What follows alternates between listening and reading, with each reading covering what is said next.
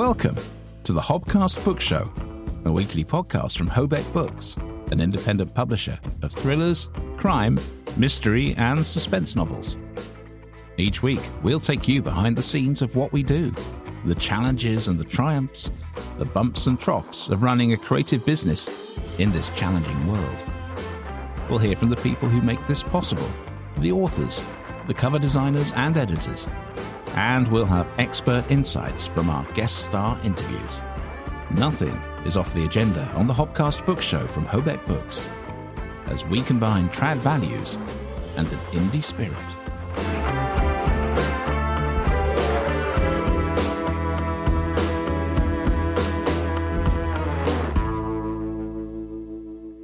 Hello, and welcome to the Hobcast Book Show, episode number 134. My name is Adrian Hobart. My name is Rebecca Collins. And together we run Hobeck Books, UK independent publishers of the following 4 genres: Suspense, mystery, crime, and thrillers. Welcome to the show. Our guest this week is Caroline England, prolific author. And all-round lovely lady. Absolutely, 100%. Used to be a divorce lawyer, no less. I know. And I think that plays through into her dark, domestic noir, psychological fiction. Yes, indeed, yes. Absolutely. So we look forward to speaking to Caroline a little bit later in the show. News this week, it's a bit more substantial than it's been for the last couple of weeks, I think. Yes, and sort of big news, you know, like proper businessy news. Yes, proper businessy news. I should put on my proper businessy news voice, which is a story we've done to death, really, while it was still being debated in the courts and in the United States, was this potential takeover of Simon & Schuster by Penguin Random House. But eventually the Department of Justice stepped in and blocked it legally. They did. They said, no, you're not having them. And so now we know that there is a new owner, or will be an owner very soon for Simon & Schuster, because Paramount Global, who own the imprint and the company, are selling it to private equity giant for $1.6 billion. So finally it's going to be sold. It's going to be sold to KKR. And they say, KKR, I don't know much about them, that they're going to allow Simon & Schuster to be run independently. And this is, I don't know if this is good news for the 1,600 people that are employed by Simon & Schuster worldwide. They probably won't notice a difference, will they? Well, I think they will, because what tends to happen when private equity takes over is they strip out as many jobs as they can to increase profits. Yeah. Oh, I didn't know that.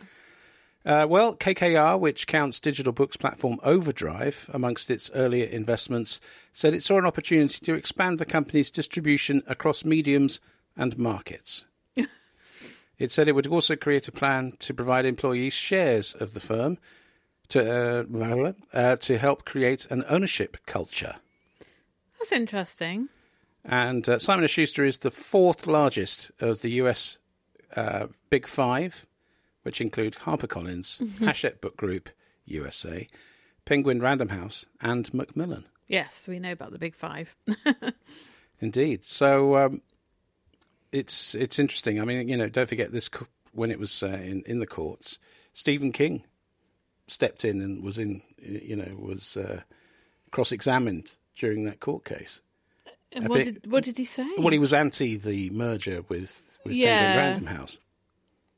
Well, yeah, so this is, I mean, I suppose you could say it's a good thing, and it sounds like they've got sort of business-orientated plans for the company, which is no bad thing. Well, it's interesting because the LA Times have a thought piece on this. Oh, okay. And its headline is this: Wall Street predators destroyed Toys R Us. Now they're coming for Simon & Schuster. Oh, yeah, Toys R Us, I mean, it doesn't exist anymore, does it? Yeah, no, it doesn't. Exactly. For a glimpse of their future and tips on how to fight back, this is for the staff. Simon & Schuster authors and employees might want to chat with the former workers of Toys R Us. There are 33,000 of them, and their company was driven into bankruptcy 5 years ago by a clutch of Wall Street firms led by KKR. Oh dear. Okay. Yes. Well, it's interesting. So I'm just going to scroll down a little. But yeah, let's not say it's great news yet. The Simon & Schuster transaction will leave the publisher $1 billion in hock, ratcheting up the pressure to repay the debt and turn a profit. Right. Those former Toys R Us employees can attest to how that goes. When a group led by KKR bought Toys R Us for $6.6 billion in 2005, it used $5 billion in debt. Okay, so this is a debt-leveraged takeover. For fans of football, this is very similar to what the Glazers did when they took over Man United over 20 years ago, when they basically loaded the debt onto the company, onto Manchester United, and they've never paid it off. It's still in the region of $650 million of debt. What happens in that situation? Surely you can't exist with a debt.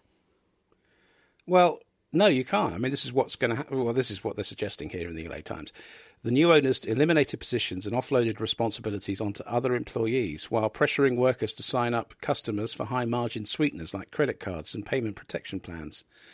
KKR and its partners sold off Toys R Us real estate, pocketed the money, and forced the retailer to lease back its own buildings. Along the way, KKR and the other firms paid themselves $250 million in management fees and big bonuses. Oh, dear. Now this sounds suddenly gone really doom and gloom. Right. Healthcare has also proved a juicy target, according to the LA Times. KKR bankrupted Envision Healthcare, a staffing service for emergency rooms with a heavy debt load. Okay, right. So, it's interesting. I mean, just looking at the underlying story here. Yeah. It is not good news. No, it's not, is it? I mean, because I used to love going to Toys R Us with the boys. Yeah, well, very interesting. I mean, given how difficult it is with margins as they are at the moment in publishing, to generate that profit, you wonder where they're going to get that from. And clearly jobs will be under threat now. 1,600 jobs globally. Well, we'll see. We'll see, indeed. But that's an interesting development in the United States and for the Big Four in general, Big Five rather. Okay, more positive news we have here, which is bookshop.org has announced it has generated £3 million in profit since its launch for the 570 independent bookshops in the UK using the platform, and is setting a goal to increase online sales for indies 5 times by 2028. Nicole Vanderbilt, the managing director of bookshop.org UK, told the bookseller, "Our goal is to help indie bookshops thrive in the age of e-commerce. In order to do this, we need to develop and expand our own platform, help booksellers translate their in-shop strengths to online sales, and build more partnerships and links. The company is working to make daily improvements to its website in order to make purchases easier for customers and increase sales," Vanderbilt added. It's difficult for most indies to invest this kind of resource into their own e-commerce capabilities. Building a common platform from which over 570 of them are benefiting means these investments are possible. And technology development will be an important part of the platform as it branches into audio and ebooks. Oh, now there's a development that's quite interesting. Yes. Well, I wonder, what does that mean? I'm going to keep reading on. A rival to Amazon, sounds like, possibly. Well, yes, but then again, if you're in KDP Select and Kindle Unlimited... Wouldn't be it's able not to a do rival. anything. No, exactly. So it's a lockout. It's interesting. I mean, that a survey from the Booksellers Association found that for independent bookshops in the UK, online sales make up 7% of their overall revenue, which is tiny, really. Yeah. And over half of those surveyed reported that they either somewhat or very dissatisfied with their online business, expressing aspiration to grow their online sales by over 20% in the next year alone. So bookshop.org hoping to fill that gap. But, you think about it, though. £3 million profit for 570 shops doesn't go a long way, really. I haven't done the maths. I was going to say, asking about I don't know. And especially if, say, some of them are particularly, doing well. So there'll be a lion's share going to some... Exactly. It's not going to be even, is it? So No. Okay. Well, look, I mean, it's important that they're growing and they're looking for new opportunities. Yeah. Well, we'll watch this space. Okay. Well, look, another negative story. Sorry about this. Yeah. Well, it's a difficult story for publishers across the UK because of, well, again, an American firm moving into the market. Exactly that, yeah. And distribution, it just seems... the publishing industry cannot sort out distribution without problems at any time. There's always something, isn't there? So this is Marston Book Services. So those publishers who use Marston Book Services are having problems with late payments, no payments, lack of information coming to them from Marston Book Services. And they're saying it's because... in October 2021, US-based company IPG, which is not the Independent Publishing Guild, it's the Independent Publishers Group, was sorry. They took it over, didn't they? They took it over, yes. And it wasn't just Marston, there's a number of other companies. And they're going through the process of fine-tuning their financial systems. And so they're saying, well, we're making it all better. But at the moment, it's not better. At the moment, it's chaos. Can I have a quick look at the article in question? Because, we're talking about some companies are saying they're not being paid for 5 months. Yeah, I know. And that would be a problem for us. Yeah. Well, we have been in that situation, haven't we, with a company that we've sold quite a lot of books to. It was more than 5 months. But it is a problem because you rely on that cash flow. Yes. Well, I mean, here is there's been long-term disruption, it says. In October 2021, US-based company, IPG, that we mentioned, acquired the UK's United Independent Distributors, UID, which included Marston, Eurospan and Orca. Turpin Distribution was placed into administration as part of the major reorganisation of UID a year later, which saw Marston, Eurospan and Orca exist as separate entities, but managed by the same executive team.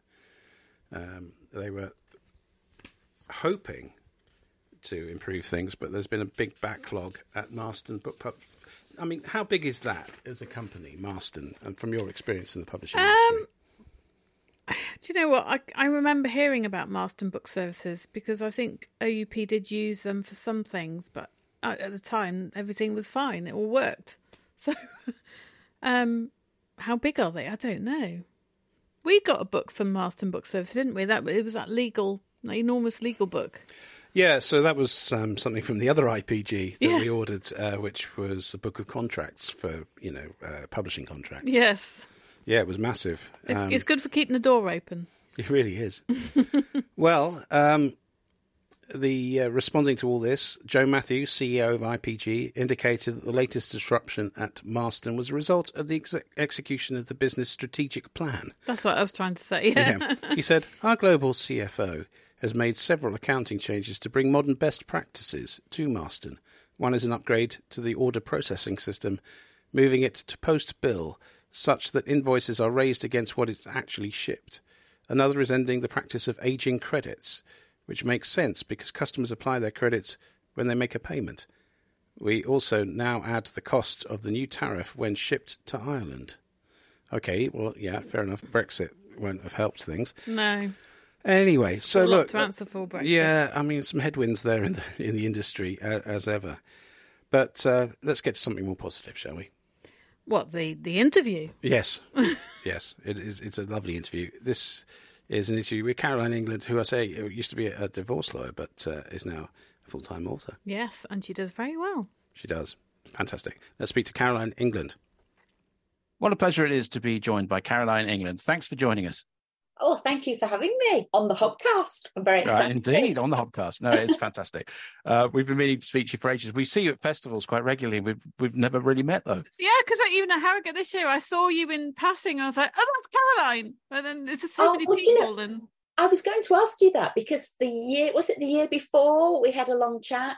I think so. This time, everybody was there, and I've seen from Facebook people going, and I was thinking, well, I didn't see you, but I was doing an event most of Saturday, this Grilla Killer event. So I think I've missed out on the tent so much, where maybe during the days when you can get the opportunity to sit down, chat with people, because obviously in the evening it's so chocker, isn't it? That it's hard, and anyway, next time. It's definitely one of those where, it is an overwhelming place to be, really, isn't it? And it's very, very easy to miss people. But lovely to speak to you. And it's been an enormous week for you, because not only has your latest book come out, which was Thursday, but you also have a new agent. Yeah, I know. It's all very exciting. Yeah. So Lisa Moylett, and she's brilliant. I just love her. She's, we've had a few Zooms, and she's just wonderful so far. Why? I mean, were you agented before, or is this, a new development for you? Yeah, I was agented when I was first published. When my first debut came out, Beneath the Skin, I had an agent then, and I, in fact, continued to have that same agent, Kate Johnson, who's lovely. She's in fact American. She's based in Bristol, but it's an American agency. And I had her basically for all my Caroline England books so far. But we sort of parted ways a while back, because she went into a more literary genre, I suppose, rather than the crime fiction. And but I didn't actually need an agent, because the contracts had already been sorted, if you like. So my Caroline England books were still running, because traditional publishing is quite slow, isn't it, with one a year. So I didn't need one until sort of more recently, and I'm now at the stage where I'm at the end of my Caroline England contract, so it's what next. So hopefully Lisa can guide me and help me in that way. Absolutely. That's brilliant. Yeah. No. So The Stranger Inside Me is the latest book. Do you still get the beside me? Sorry, I'm sorry, beside me. Do you have a stranger inside you? Oh, I certainly do. yeah. It's all coming out now. It is. I do apologise, but do you still get the nerves when a new book comes out? Yes, of course. Yeah. I mean, it's you'll know, it's a roller coaster ride, and I know it's a bit of a cliche, and we all say that, don't we? The roller coaster ride, but it is. And I think the highs of being published are just amazing, and it is a great honour, and I'm so lucky, because there are so many authors out there who would just die to be published, and it's wonderful. But then there are the sort of lows when things go wrong, or the review, and it's out there, isn't it? Your baby's out there, and it's there for people to criticise if they want. They might love it, they might hate it, and I think being an author, you're sort of on your own. It is a game of doubles, of course, because the publishers, the editors, and everything. It's all a collaboration, but on the cover, it's a game of singles, isn't it? Absolutely, and you are the one. Yeah. So you're the focus. Sorry. You're the focus. Yes, definitely. And obviously it's the author's, basic idea, even though it is a collaboration as well. So it feels very personal when people don't. You want everyone to like it, but of course not everyone can. We've all got views and opinions, and so it is a bit scary. And of course, the other thing is you want it to sell. You want to go into your author Amazon account and see it going up in the stats. Which must be, it must be nice. One day. It happened with Beneath the Skin. My Husband's Lies, rather, where it did go up and up and up and up, and just out of nowhere. It was one of those sort of generic things that just happened, but it hasn't happened since. You never know. How difficult is that to deal with? Because if you've had a book which sort of was the zeitgeist, and the timing was right, and the fair wind behind it, and you get to the top 10, it can't be easy. You think, cracked it, and then it doesn't happen. Is that difficult to deal with? No, it's not difficult so much as because I don't know where that came out of in the first place, if you like, because I was with HarperCollins, and that was my second book, and they'd already decided they didn't want to take the option. And so that was one of these lows, very, a low. And they'd already said, oh, no, maybe you haven't really got the commercial, you don't really understand that. It's very commercial. And so I was in this depths of despair when it came out, because I was told that 6 days after My Husband's Lies came out. And I just thought, that's it. I was devastated. And then it just started going up and up and up in the charts. But in fact, the book is dedicated to my sister, who sadly died. And I feel as though she was up in heaven, or wherever you go, pressing the I love that idea. button. Or maybe she was just sort of saying, giving people messages saying, you're going to love this one. Go on, buy it. So because it came from nowhere, and obviously this was only on Kindle, it wasn't the paperback, that it did really well and ended up at, I think it ended up at number 4 in the overall Kindle chart in the UK. So that was just amazing. And so yes, absolutely, I'd love to replicate it, but it was so weird that Well, did the publishers have an explanation for that? Because they must have noticed as well. The publishers. Yeah, did they have an explanation for why it? Well, I think partly it was because it was on a 99p at the time, and it was just on a temporary 99p. And I think they thought, look how this is moving, and they were going to put it back up again. And they obviously thought, no, keep it. So they just kept it at the 99p. And I think that obviously must have helped. I don't know. Because that's when I moved on to another publisher. So I don't really know what happened. I should go back and ask. You want the magic formula, please? Yeah, I was going to say, and if they tell you, let us know. We didn't even. Yeah, I shall sell it. I'll have a little potion. Publishing potion. That'd be great, wouldn't it?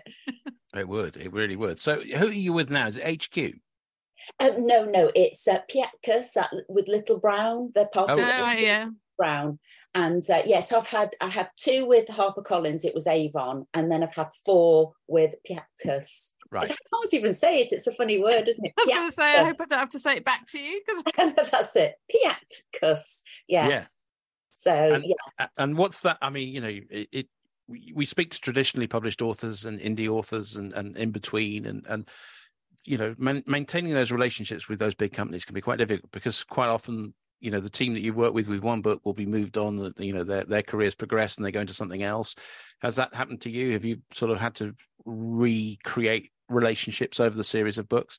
Well, in fairness, not until very recently, because Anna Boatman, she sort of was the one who had faith in Betray Her, which was the first book. And I carried on with her, and she was my editor up until very recently, when she went off on maternity leave. So it's only quite recent, and the book had already been, like, the structural edit had been done and everything. So I was very lucky to have that consistency with Anna. So I was lucky that way. And now it's a lovely person called Kate Byrne who's sort of taken over, but she's in the more latter. She's just sort of dealing with, I suppose, the publishing aspect. Oh, she's in the cover as well. So the cover was left with the new Kate. So, I know, because as you say, lots of authors get chopped and changed, and there's a big turnover, isn't there, in the whole, because people, they move companies quite a lot. Sorry, what was that? As editors, especially sort of editors and assistant editors, they do churn a lot. They move around a lot, because that's just the nature of the business, I think. Yes, it is. It's interesting, isn't it? And of course, people pop up somewhere else, don't they? And it's really interesting. Yeah. But I think I gather that I don't think the pay's mega high, is it? I mean, I complain from an author point of view, but from, being an editor and in publishing, it doesn't seem brilliantly paid. So I suppose people, in fairness, are looking for a bit more money, aren't they? Yeah, it's sort of quite well known for being. You do it for love, because you love reading, you love books, you love publishing. You're not doing it for your mansion. Yeah, that's exactly what I say as well, from a writing point of view, because so many your average writer, they said it was around 11,000, didn't they? And now it's come down, and they say it's about 7,000. 7,000, that's right. Yeah. So, and I think the public just don't realise that, how poorly writers are paid, and obviously the rest of the minions in the publishing industry. Yeah, no, it is difficult, and even if you are being paid a generous royalty, it doesn't necessarily it's going to be riches, because you still got to shift the units, and there's a lot of costs involved. So I think what we've discussed on the Hobcast is that the industry really is a period of flux now at the moment, and I think unprecedented pressures on the because let's be honest, and although I moaned last week that the Independent Publishers Guild was saying macro pressures aren't really playing into publishing, that's nonsense. The fact is that it's for some people, for many people at the moment, buying a book is very much on the luxury item list now. It's a shame, isn't it? I find it difficult because they have got, it's now a tenner, isn't it, for a paperback, which is quite a lot, isn't it? But on the other hand, they've still got the 99p and sometimes less than 99p Kindle things, and it seems to be the two extremes, doesn't it? And and it's. But I feel as though we're going to get more appreciated. I'm just waiting for it. People value books more, maybe. I think so. I think that price shift is inevitable and necessary in a way, because in the UK, I think the price of books is way lower than it is anywhere else in the world. Really? Very much so. If you go to Australasia, you'll pick up a book and you'll look at $30, $40 for a paperback. And, so it's a very, very different thing. And it's not dissimilar in the United States. It's a lot more expensive than people anticipate. So that is where the ebook pricing has come in. At that low level because of the production costs, but at the same time it costs a lot of money now to get anybody to pick your ebook up, so in terms of marketing. Yes, but I mean, obviously the 99p thing does work, because we've tried that too, and it does work, and also it gets Amazon to notice. So as soon as your book starts selling, Amazon go, oh, people are buying this one, let's promote it. So. Oh, right, yeah. Well, I mean, you two have got all the secret information about these things. Well, we have some of it. How we apply it is another question. We haven't got the magic potion. No, not yet. We just know how the potion might work if you put a few drops on. It's just these algorithms and everything. To me, it's double Dutch. But I mean, I guess you guys need to know about those things. Yes, yeah. I mean, as much as you can. No, well, that's it. Exactly. Yeah. Yeah. There's a lot of let's see. It's kind of you just guesswork, really. Yeah, because it changes as well. You think you've nailed it, and you think, okay, I did that. That book sold more, so I'll do that to that book, or I'll do that next week. And it doesn't always work like that. No, it is. But you've seen the changes and the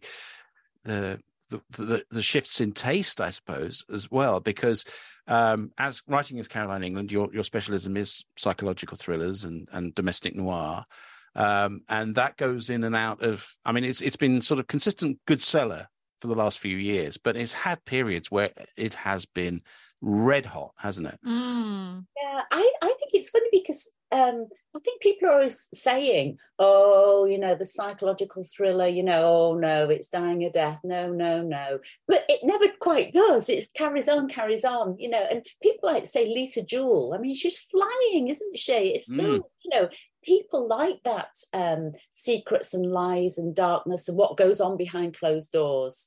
The intrigue. I mean, obviously, on the other hand, they still do like all the detective stories, don't they?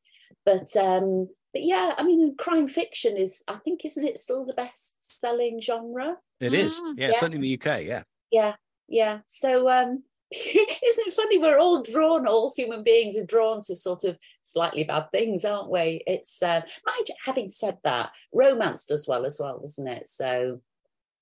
Apparently, after COVID, everyone wanted to read romance. I think with psychological thrillers, though, it's that being able to relate to it. I mean, you might not have that in your own domestic situation, but you have the similar characters in your life, and it's sort of like, oh gosh, if that happened to me, but then you think, oh, got to keep reading.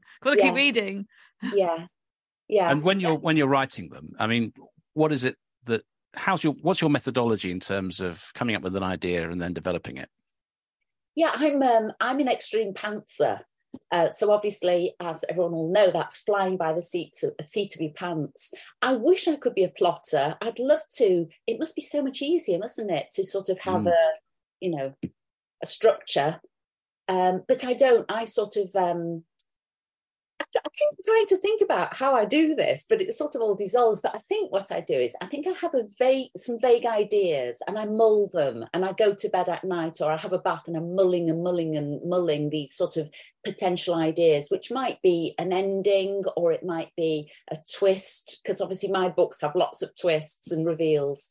And then I think my next step after that is I get a character or a couple of characters, and I need to get to know those characters so they can fit in with these secrets, if you like. I think that's the way I do it. But I do a lot of mulling. That's all I can say. Yeah. I don't even particularly write notes because it sort of changes and mulls, as I'm mulling. I'm doing a lot of this mulling, aren't I? But yeah, I think that's, so it's not very technical or easy to describe, I'd say. But Robert Dawes said something like that, didn't he? He said sometimes he's just sitting and thinking, and his family think he's not working, but he's actually working harder than when he's sat there typing away. Yeah, it's true. It's like I have 3 daughters, and sometimes they'll say something to me, and I don't answer straight away, and they go, "Mom," sort of. So, but it's because I'm thinking about the answer, So it's a bit like that, isn't it? Yeah. Absolutely.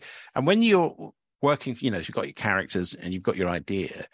The twists side of it, do you have a sort of inbuilt sense of, right, this needs a twist now? I mean, do you say you're pantsing, so then rather than having a beat sheet or anything like that people sometimes use, and here's the halfway points, we're going to have a big twist there, and is it sort of instinctive? Yeah, it's very instinctive, because I don't even know it's sort of often coming myself, or I just sort of set off, if you like, and just to start writing with these vague ideas. And as it happens as I'm typing, if you like. And then I might have a break and go for a walk, and I'll think, oh yeah, I could make the character do this, or that's a good one. So I have some vague ideas in my mind where I'm headed, but others just come as I'm working. So yeah. And you just hope it continues to happen each time. I think, but I listened to an interview with Mark Billingham, and how many books has he had out? And I even heard him say every time he finishes a book, he thinks he'll never do it again, that he doesn't have the ability. So it's a relief to know it's not just me, that maybe most authors do think, wow, how did I do that? And how will I do it again? Yeah, because you always worry you won't get another idea. Yeah. And maybe that's a good sign, isn't it? I mean, if Mark Billingham feels spent at the end of a project, that must, that is probably an indication that he's given it every bit of creative juice and energy that he can.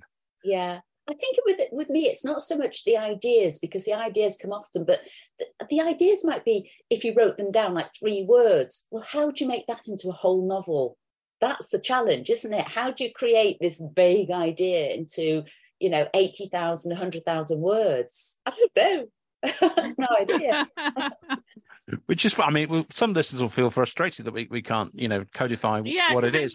They want the formula, don't they? But actually, it's always encouraging. I mean, we're definitely on the pantsing side of life, and that does feel, sometimes we feel that you need to wave the flag and justify the pantsing, because there are so many books out there that are trying to impose the structure, and indeed AI is now working in that field as well, to try and provide the structure. Yeah, I think I'm probably frustrating for to editors, because maybe they're looking for more structure, but I'm not very good with rules. So anyway, I don't like to be told what to do. So I've never been on any creative writing courses or anything like that, and I think I'd feel stressed if I thought, how even kids, they're told they've got to put in these wow words, and they've got to do this at school. Even at primary school, they're given all these rules. And I used to feel really stressed, thinking, oh my word, how do you, have so many wow words in this sentence? And, the beginning, I know we've got to have the beginning, the middle, the end and everything. But I think sometimes it can be overly prescriptive for me. But what I would say, if I'm frustrating people listening about who want to write, is I think the main thing is just do it. Just write. And then once you're getting your ideas down, you can then shape them afterwards, can't you? I think the main thing is to get it down on the page, and then sort of maybe worry about the rules afterwards. But obviously, if you can, comply with rules as you're going along, great. But that's, I think, you're more your plotter than your yeah. And it's just a different way of working, isn't it? A different mind. So some people are natural plotters, and they would panic if you made them pants. Yes, no, exactly. And I think that would be wonderful, because they know, some people know they have every chapter panned out, don't they? They just need to then write it, which is marvellous if you can do it. If you can, indeed. Yeah. I'm fascinated. You're a divorce lawyer in your sort of earlier career. Yes. How much does that play into? I mean, if you're writing domestic noir, you must have come across situations that have influenced your writing. Definitely, yes, yeah. Well, when I was training as well, I did quite a lot of criminal law as well. So that was another aspect to it, because obviously I don't write police procedurals, but I do have criminals in them in a way. I don't sort of kill people on the page so much, but there'll be hidden crime and secrets and darkness. So I did that. And then when I qualified, I actually wanted to do matrimonial law. Goodness knows why, looking back, because of course, you're by then early mid-20s, and I was representing older people who were getting divorces, and it was quite an eye-opener to what goes on behind closed doors and in marriages. And some things you heard about were really quite shocking. So obviously I've been able to draw on a lot of these things, and just general about human beings. And because obviously as a lawyer, you're hearing their secrets, you're hearing things that they won't tell most people because they have to, or what their partner has done or what they've done. So you're getting, that inside information to find out really what is going on. That maybe because you're a bit like a counsellor as well, because very much so. Yeah. All sorts of things, don't they? So obviously, I can't draw on anything specifically, but generally, It's been really useful. And I am interested in people and what makes people tick, and how, in fact, we're all the same, aren't we? Yet we're all so different as well. As human beings, we've got all those emotions and worries and concerns and insecurities. As a basic human being, yet we're all different as well. So it's fascinating. Yeah, and if you put someone in a situation, because I think sometimes if you create a character with all their emotions and feelings or whatever, then you put them in that situation. Your job is to, as a writer, what would they do? How would they react? Yes. Things like that. Yeah, and of course people would react differently. But what I think I really like about a lot of reviews I get, that a lot of people say, the thing about my books is that you feel as though you know that character. You feel as though, there's someone you've come across, or by the end of the book, you really do feel you know that person. So I hope I'm good at making them real people as well, even though it's fiction. And obviously some things happen that is a bit way off, but yeah, hopefully, like you said earlier, it's to do with identifying with a person. And even if you wouldn't do something dreadful they might do, we're all maybe capable of it in a different sort of situation, or I think the interesting thing with all relationships is that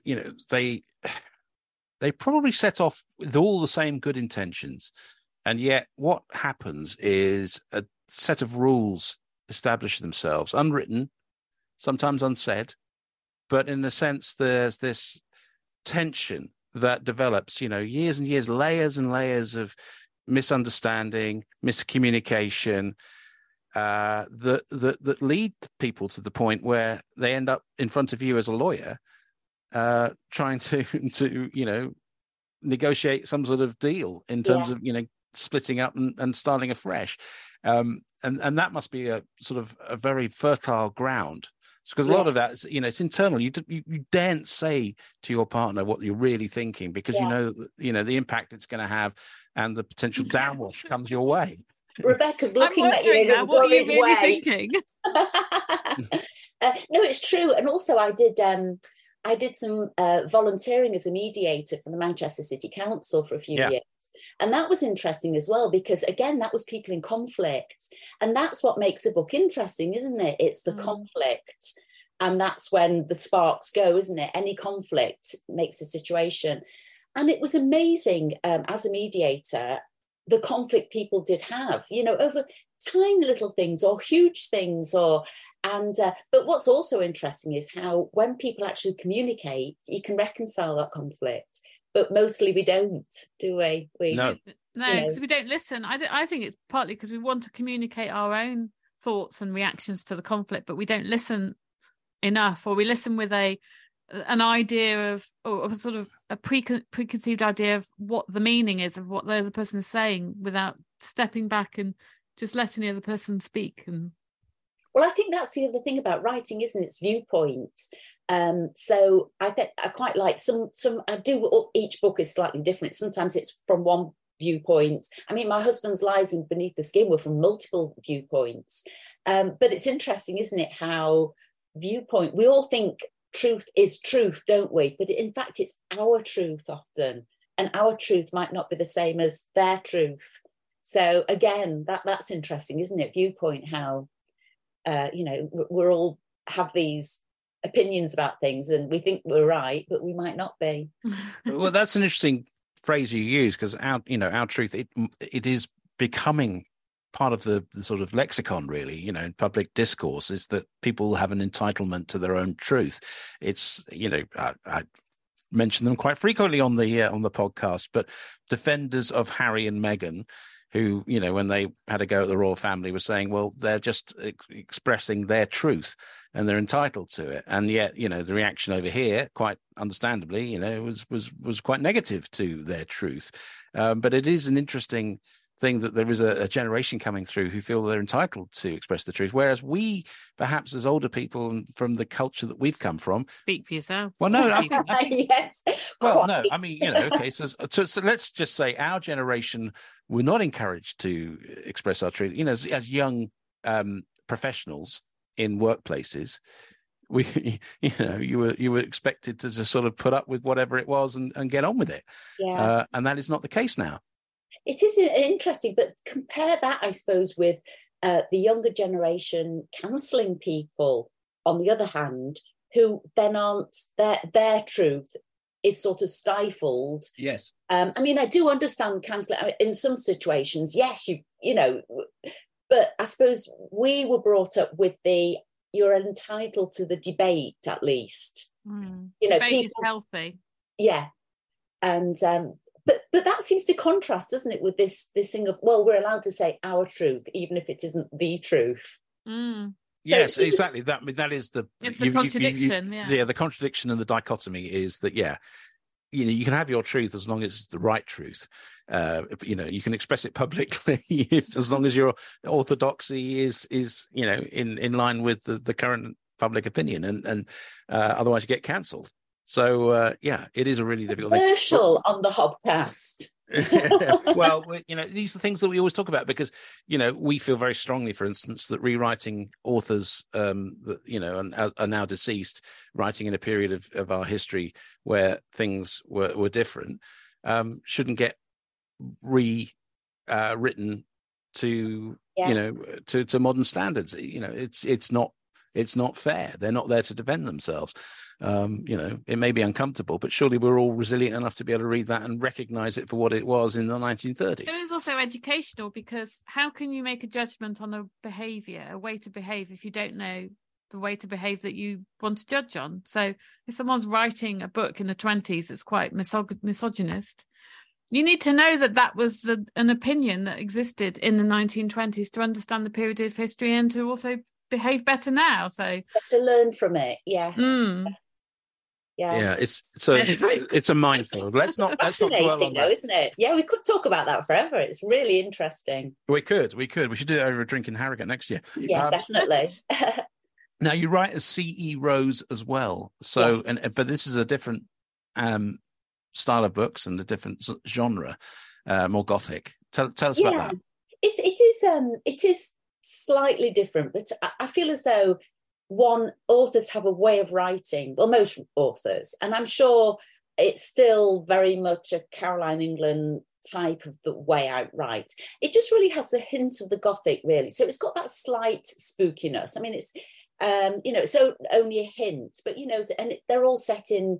I think one could say each setting is a character in itself.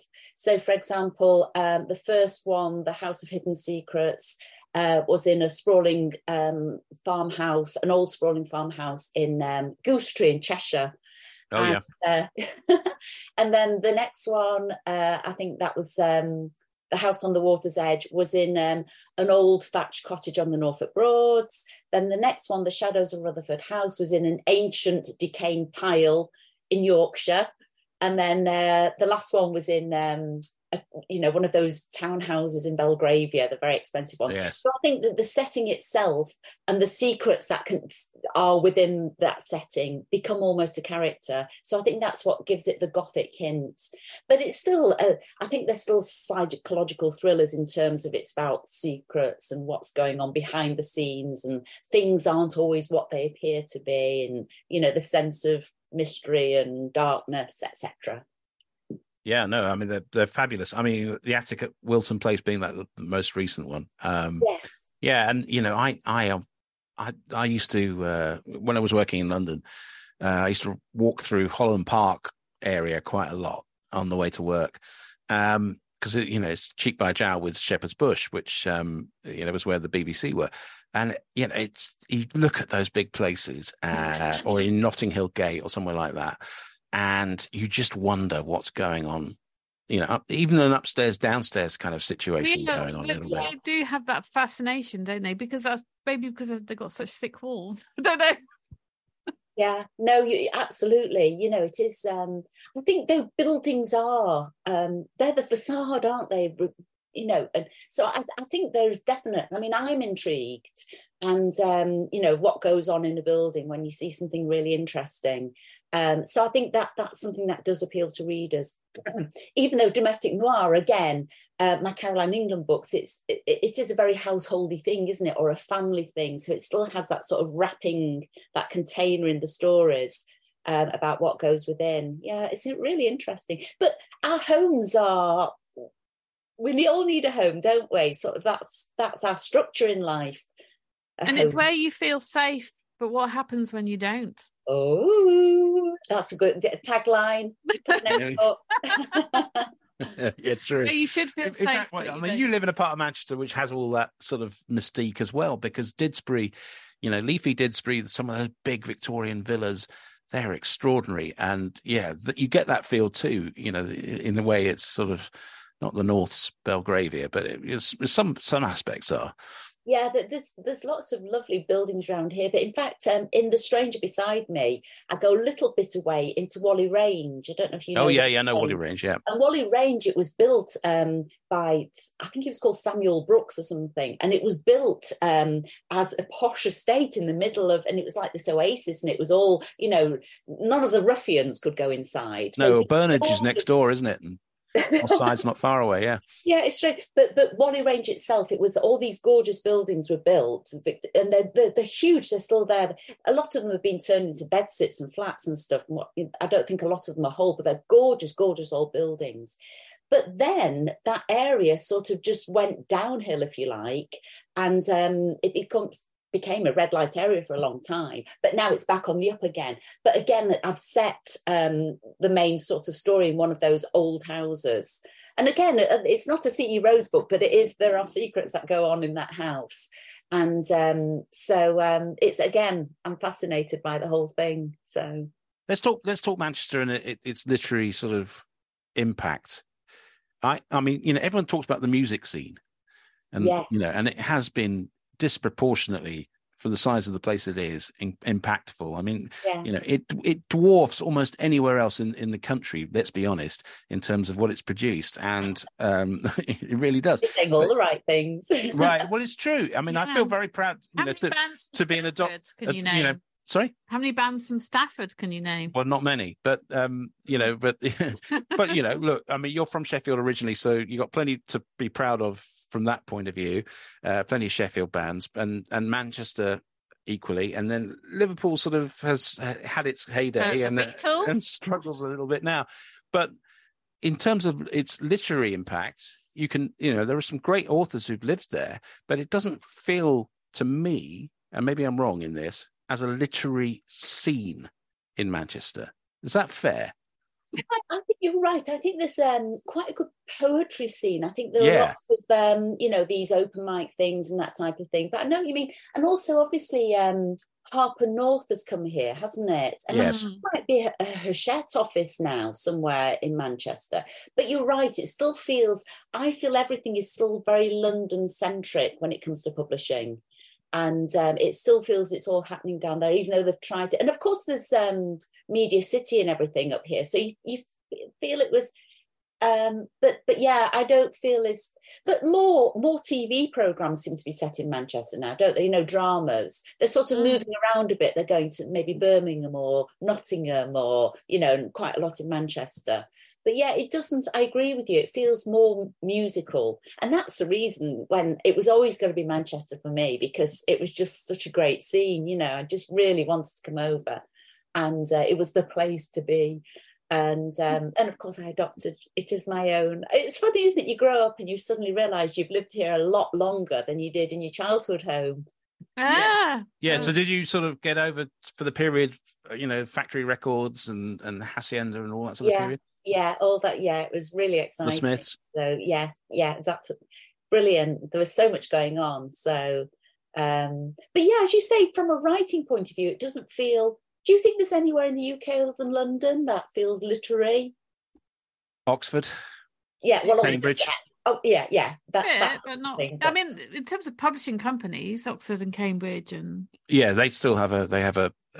There's the Golden Triangle in that sense, but I think that. Where do the writers live? Suffolk. Don't they? A lot of them live in fair few. I mean, I think that in terms of that scene, I think Newcastle really works hard at it. No, I think you're right about Newcastle. A lot seems to happen there, doesn't it? Yeah. There's North and Newcastle Noir and so on. Yeah. Right. I think they've got 7 stories there for in terms of children's fiction as well. So they've really, really latched onto that. And I think that if we're talking about England, I think that's that's the sort of high point outside of London.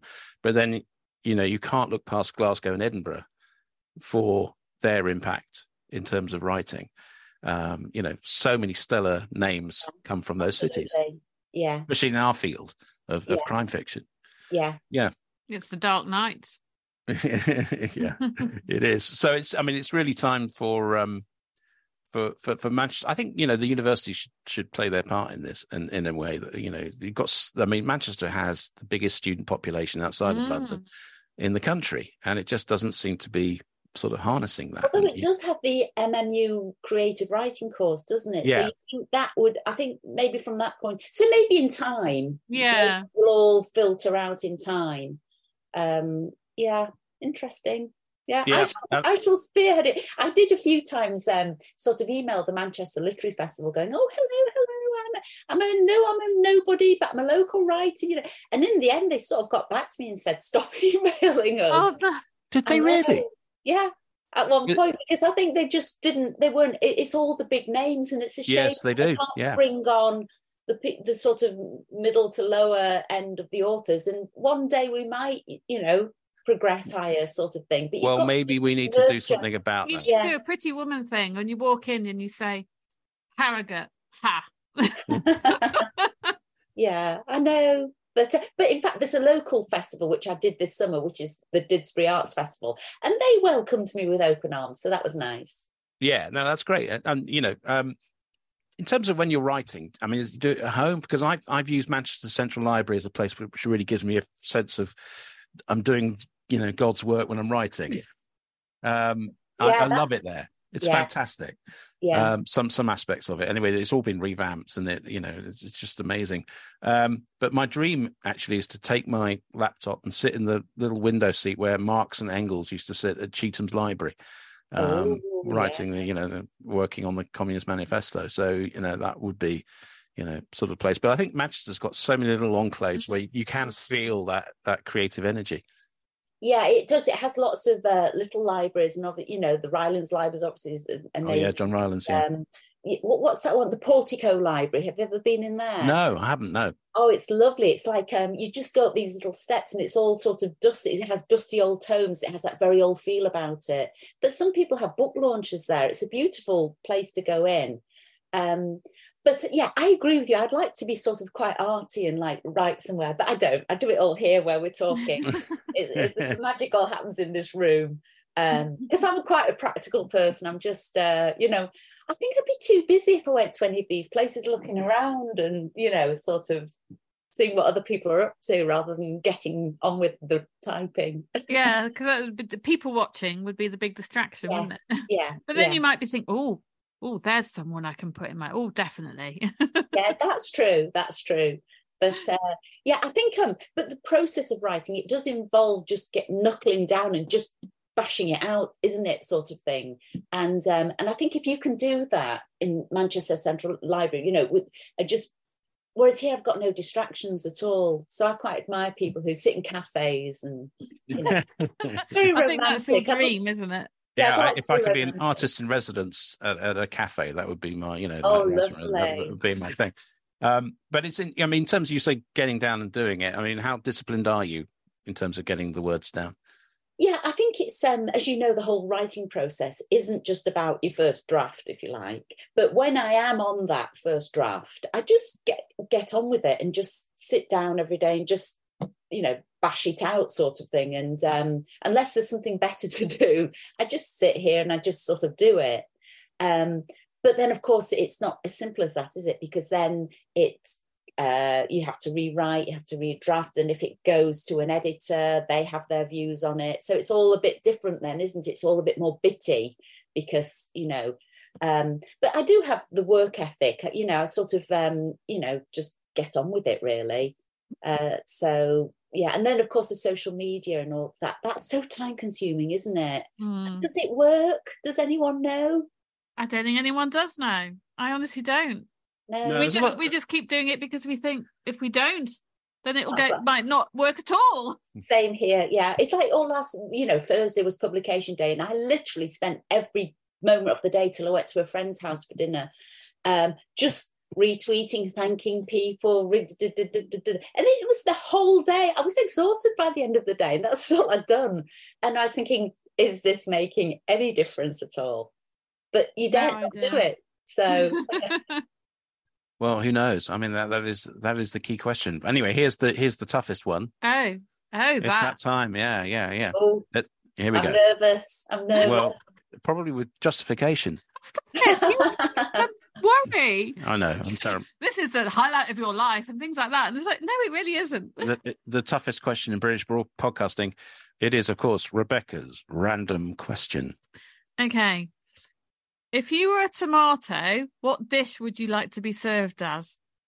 Oh, that's a good one. I think I would like it to be chopped up into quite small pieces, along with some red onion chopped up into small pieces as well, and add a bit of, herbs and spices and olive oil, and be put on some, what's that bread called for bruschetta? Oh, yeah. I can't remember what it's called, because I always say the wrong thing and I make it sound like it's ciabatta or something. Yeah, like ciabatta. Let's say the ciabatta. I was thinking the one beginning with an F, and I was wrong. We saw some in the bakery yesterday. We did. And it sounds like a swear word, which is I don't say it. Yeah, you said it. Yeah, so I think I'll become like some bruschetta if I could, please. And of course, I'd need to then go to Italy to be eaten. Have the genuine thing, have sunshine and a glass of wine, and Can I nominate what type of tomato I'd be? What type of tomato? Yeah, you'd be a beef tomato. Thanks for that. No, I'd like to be a San Marzano tomato, the posh ones. Yeah, well, they are the best tomatoes ever. Yeah, because they grow on the slopes of Vesuvius. But does that mean you'll be eaten on toast for my breakfast? Probably. Lovely. You can't go wrong with San Marzano. I think it's a bit of a weird breakfast. I don't know how many people have this for breakfast, but I have tinned tomatoes on breakfast every day. What you put on toast is this? Or? Yeah. Yeah. Tinned tomatoes on toast with a bit of cheese on top and barbecue sauce every single day. Oh, well, do you know, funnily enough, I've not had that for years, but my mum used to make that for us. Not with just with on toast, tinned tomatoes on toast. And I and it's lovely to hear, but obviously the add-ons sound very intriguing as well. So this is where the tomato question comes from. The type that he wants to be, the posh tomatoes in a tin. Oh, very good. Yeah. So I think you've got a bit of a tomato thing going on in your family. I love tomatoes. I really do. I love all sorts of tomatoes. But you have a middle son who won't touch them. I know, because when I was pregnant with him, I ate loads of tomatoes and he can't stand the sight of them, and you can't bear them to be even near his food. Isn't that funny? Maybe one day, though. Maybe the tomato thing will come back full circle. But, I hope so. I hope so. And I'd like to go round to his house and see him eating a tomato and I go, ha! He's probably What would you secretly like that? doing it, isn't he? He's probably just not telling you. What, a secret tomato eater. Yeah. No, that's brilliant. That's brilliant. Caroline, where can people find you online? Right. Well, it's the usual social media. So, I mean, I think basically if you do a Google search of Caroline England author, I come up on Twitter at Kaz England and Instagram. That's at Kaz England with a 1 because someone else bagged the one without. Oh, yeah, of course. And So you have to be one. yeah. And on Facebook and on TikTok. I'm trying to do TikTok. No idea what I'm doing, but I'm trying. And where else is there? Obviously, Facebook. Oh, no, X is Twitter, isn't it? Threads. Are you Yeah, on Threads yet? I'm on Threads. I'm on X, Twitter, whatever it's called these days. I'm confused. But and obviously you find my books on Amazon and in bookstores. A few Waterstones has it at the moment, which is really exciting. So that's me. If you just there's another Caroline England who's a Liverpudlian songwriter, and I think she must be a bit miffed with me because I think I elbowed her out of the way. It's a nightmare, isn't it? When especially if it's someone creative as well. I mean, if it was just someone working in accountancy, it wouldn't be so much a problem. But that's it. Yeah. Well, that reminds me. We once had a telephone number that was 1 digit different from a Chinese takeaway. Oh, and so we'd often get calls for orders, and we're like, "Oh no, it's not the Chinese takeaway." Yeah, that could be a story though, because you could sort of like pretend to be it and take the money, and yeah. Oh yeah. Well, why didn't I think of that? Yeah, give me your credit card details. That's it. Well, look, it's been a real pleasure. Thank you so much for joining us. Oh, lovely to see you both, and see you soon again, hopefully. Yeah, hopefully. I'm hungry now. Yeah, I bet you are. After that random Well, we answer. just had lunch before we recorded this podcast. Yeah, I know, but I want to eat her random answer. Yeah, okay. Weird thing to say, but yes, you're right. Absolutely. So let's think things Hobeck for a bit. Yes, let's. So we have, as always, we say this every week. We never say, "Oh gosh, we've got such a quiet week next week." You're having a particularly busy month at the moment. I aren't you? am, because I've got some interesting freelance projects at the moment, and one which. The thing about me, whenever I copy edit a book, I get really passionate about it, don't I? Yes. And so this one, the title of the book is Why Can't I See My GP? And it is brilliant. I actually think that the Radio 4 should be talking about this book, because they're always talking about the NHS and issues with the NHS. And in fact, just last week it was in the news that waiting lists, there's more people waiting on treatment now than ever before. 7.5 million people waiting. Yeah. I mean, look, everyone listening to this will be either one of those people, Yes, or will know someone very close to them who is on that waiting list. I know we have members of the family in that category. It's broken. it's broken. So and I think they also need to send this book to Stephen Barclay. You do? Yes, is that the name of the guy? Yeah, just the health secretary. Yeah, I mean, often mistaken with Stephen Bartlett, who is from Dragon's Den. I just thought, oh no, I've said the Dragon Man, haven't I? No, you're right. Steve Barclay is he's a particularly well, let's put it this way: he knows what he knows, and he's not easily persuaded. Well, he will if he reads this book. I think you'd be surprised. I mean, it's a big project for you. I'm narrating again, and I'm doing a Hobeck book at the moment. You are? Is Chasing the Dragon for Mark Whiteman, which is due out on September the 12th. And so I am busy trying to get the audiobook to coincide with the launch date.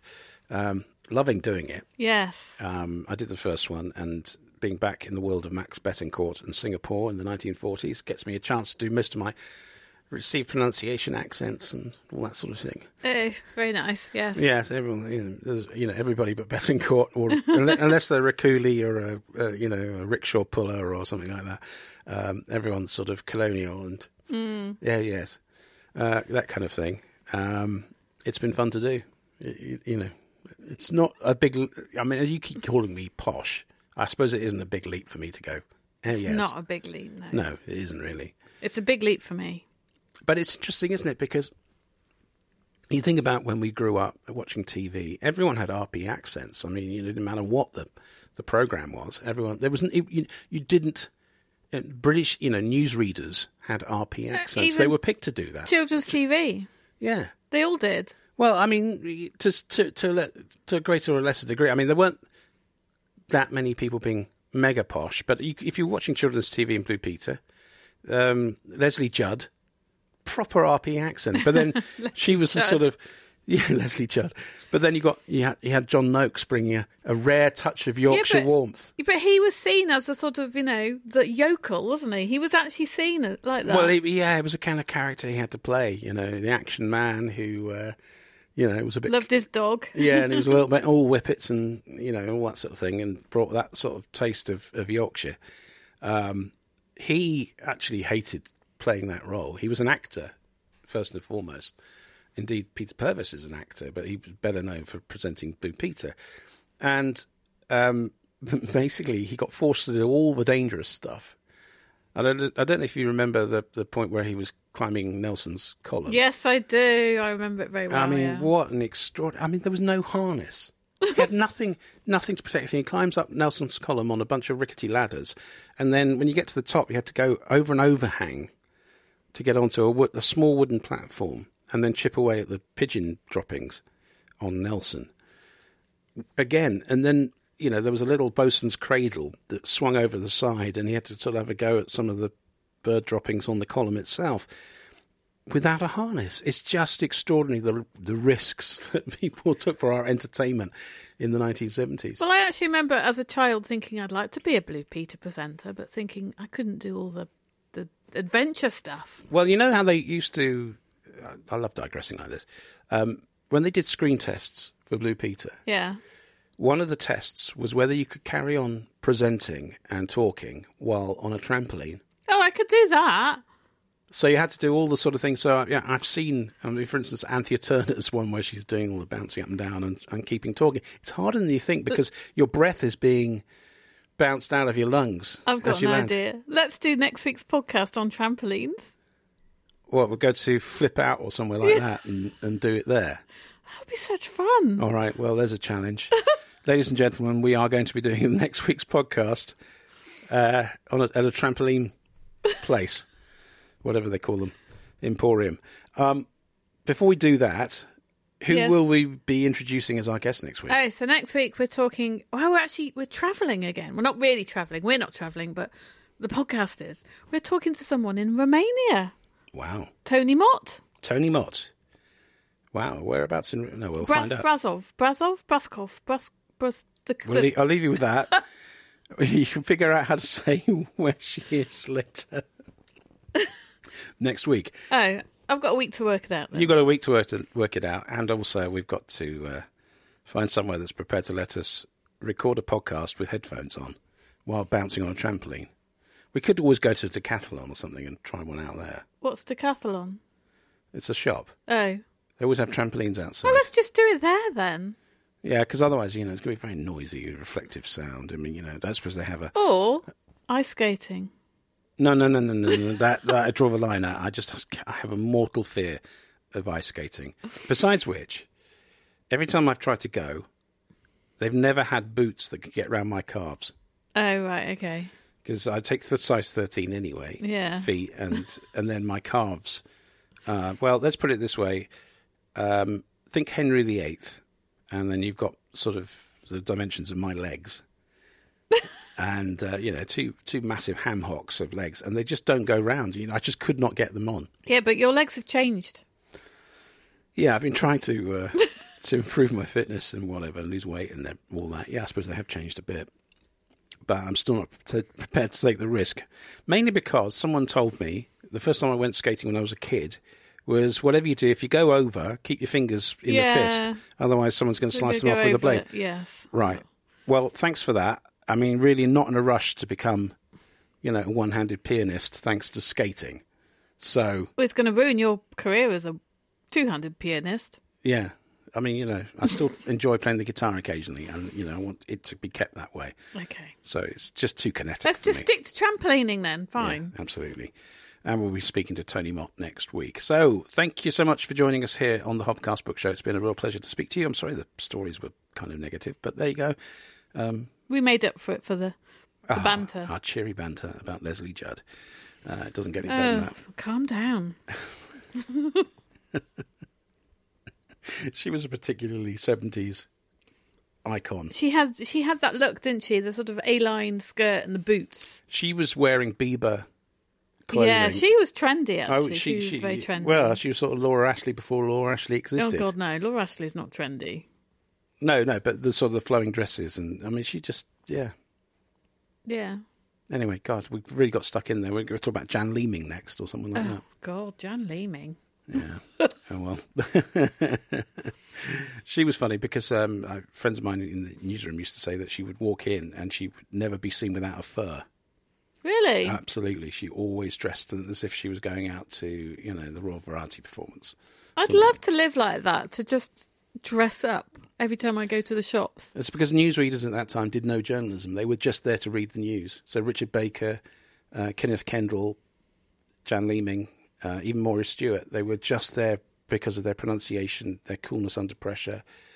They didn't do any of the journalism themselves. They were just performers. I actually didn't know they did do journalism themselves. Well, no, but nowadays... No, that's why I didn't know that. I thought they were just newsreaders. No. I mean, they weren't. That was strictly it. They were employed for their newsreading skills and nothing else. But now I didn't know. Oh, no, they rewrite the headlines. And, Really? Yeah. Oh, I never knew that. Some more than others. I'd like to be a weatherman. Well, there's a couple of things getting in the way of that. First, your knowledge of the weather. And B, being...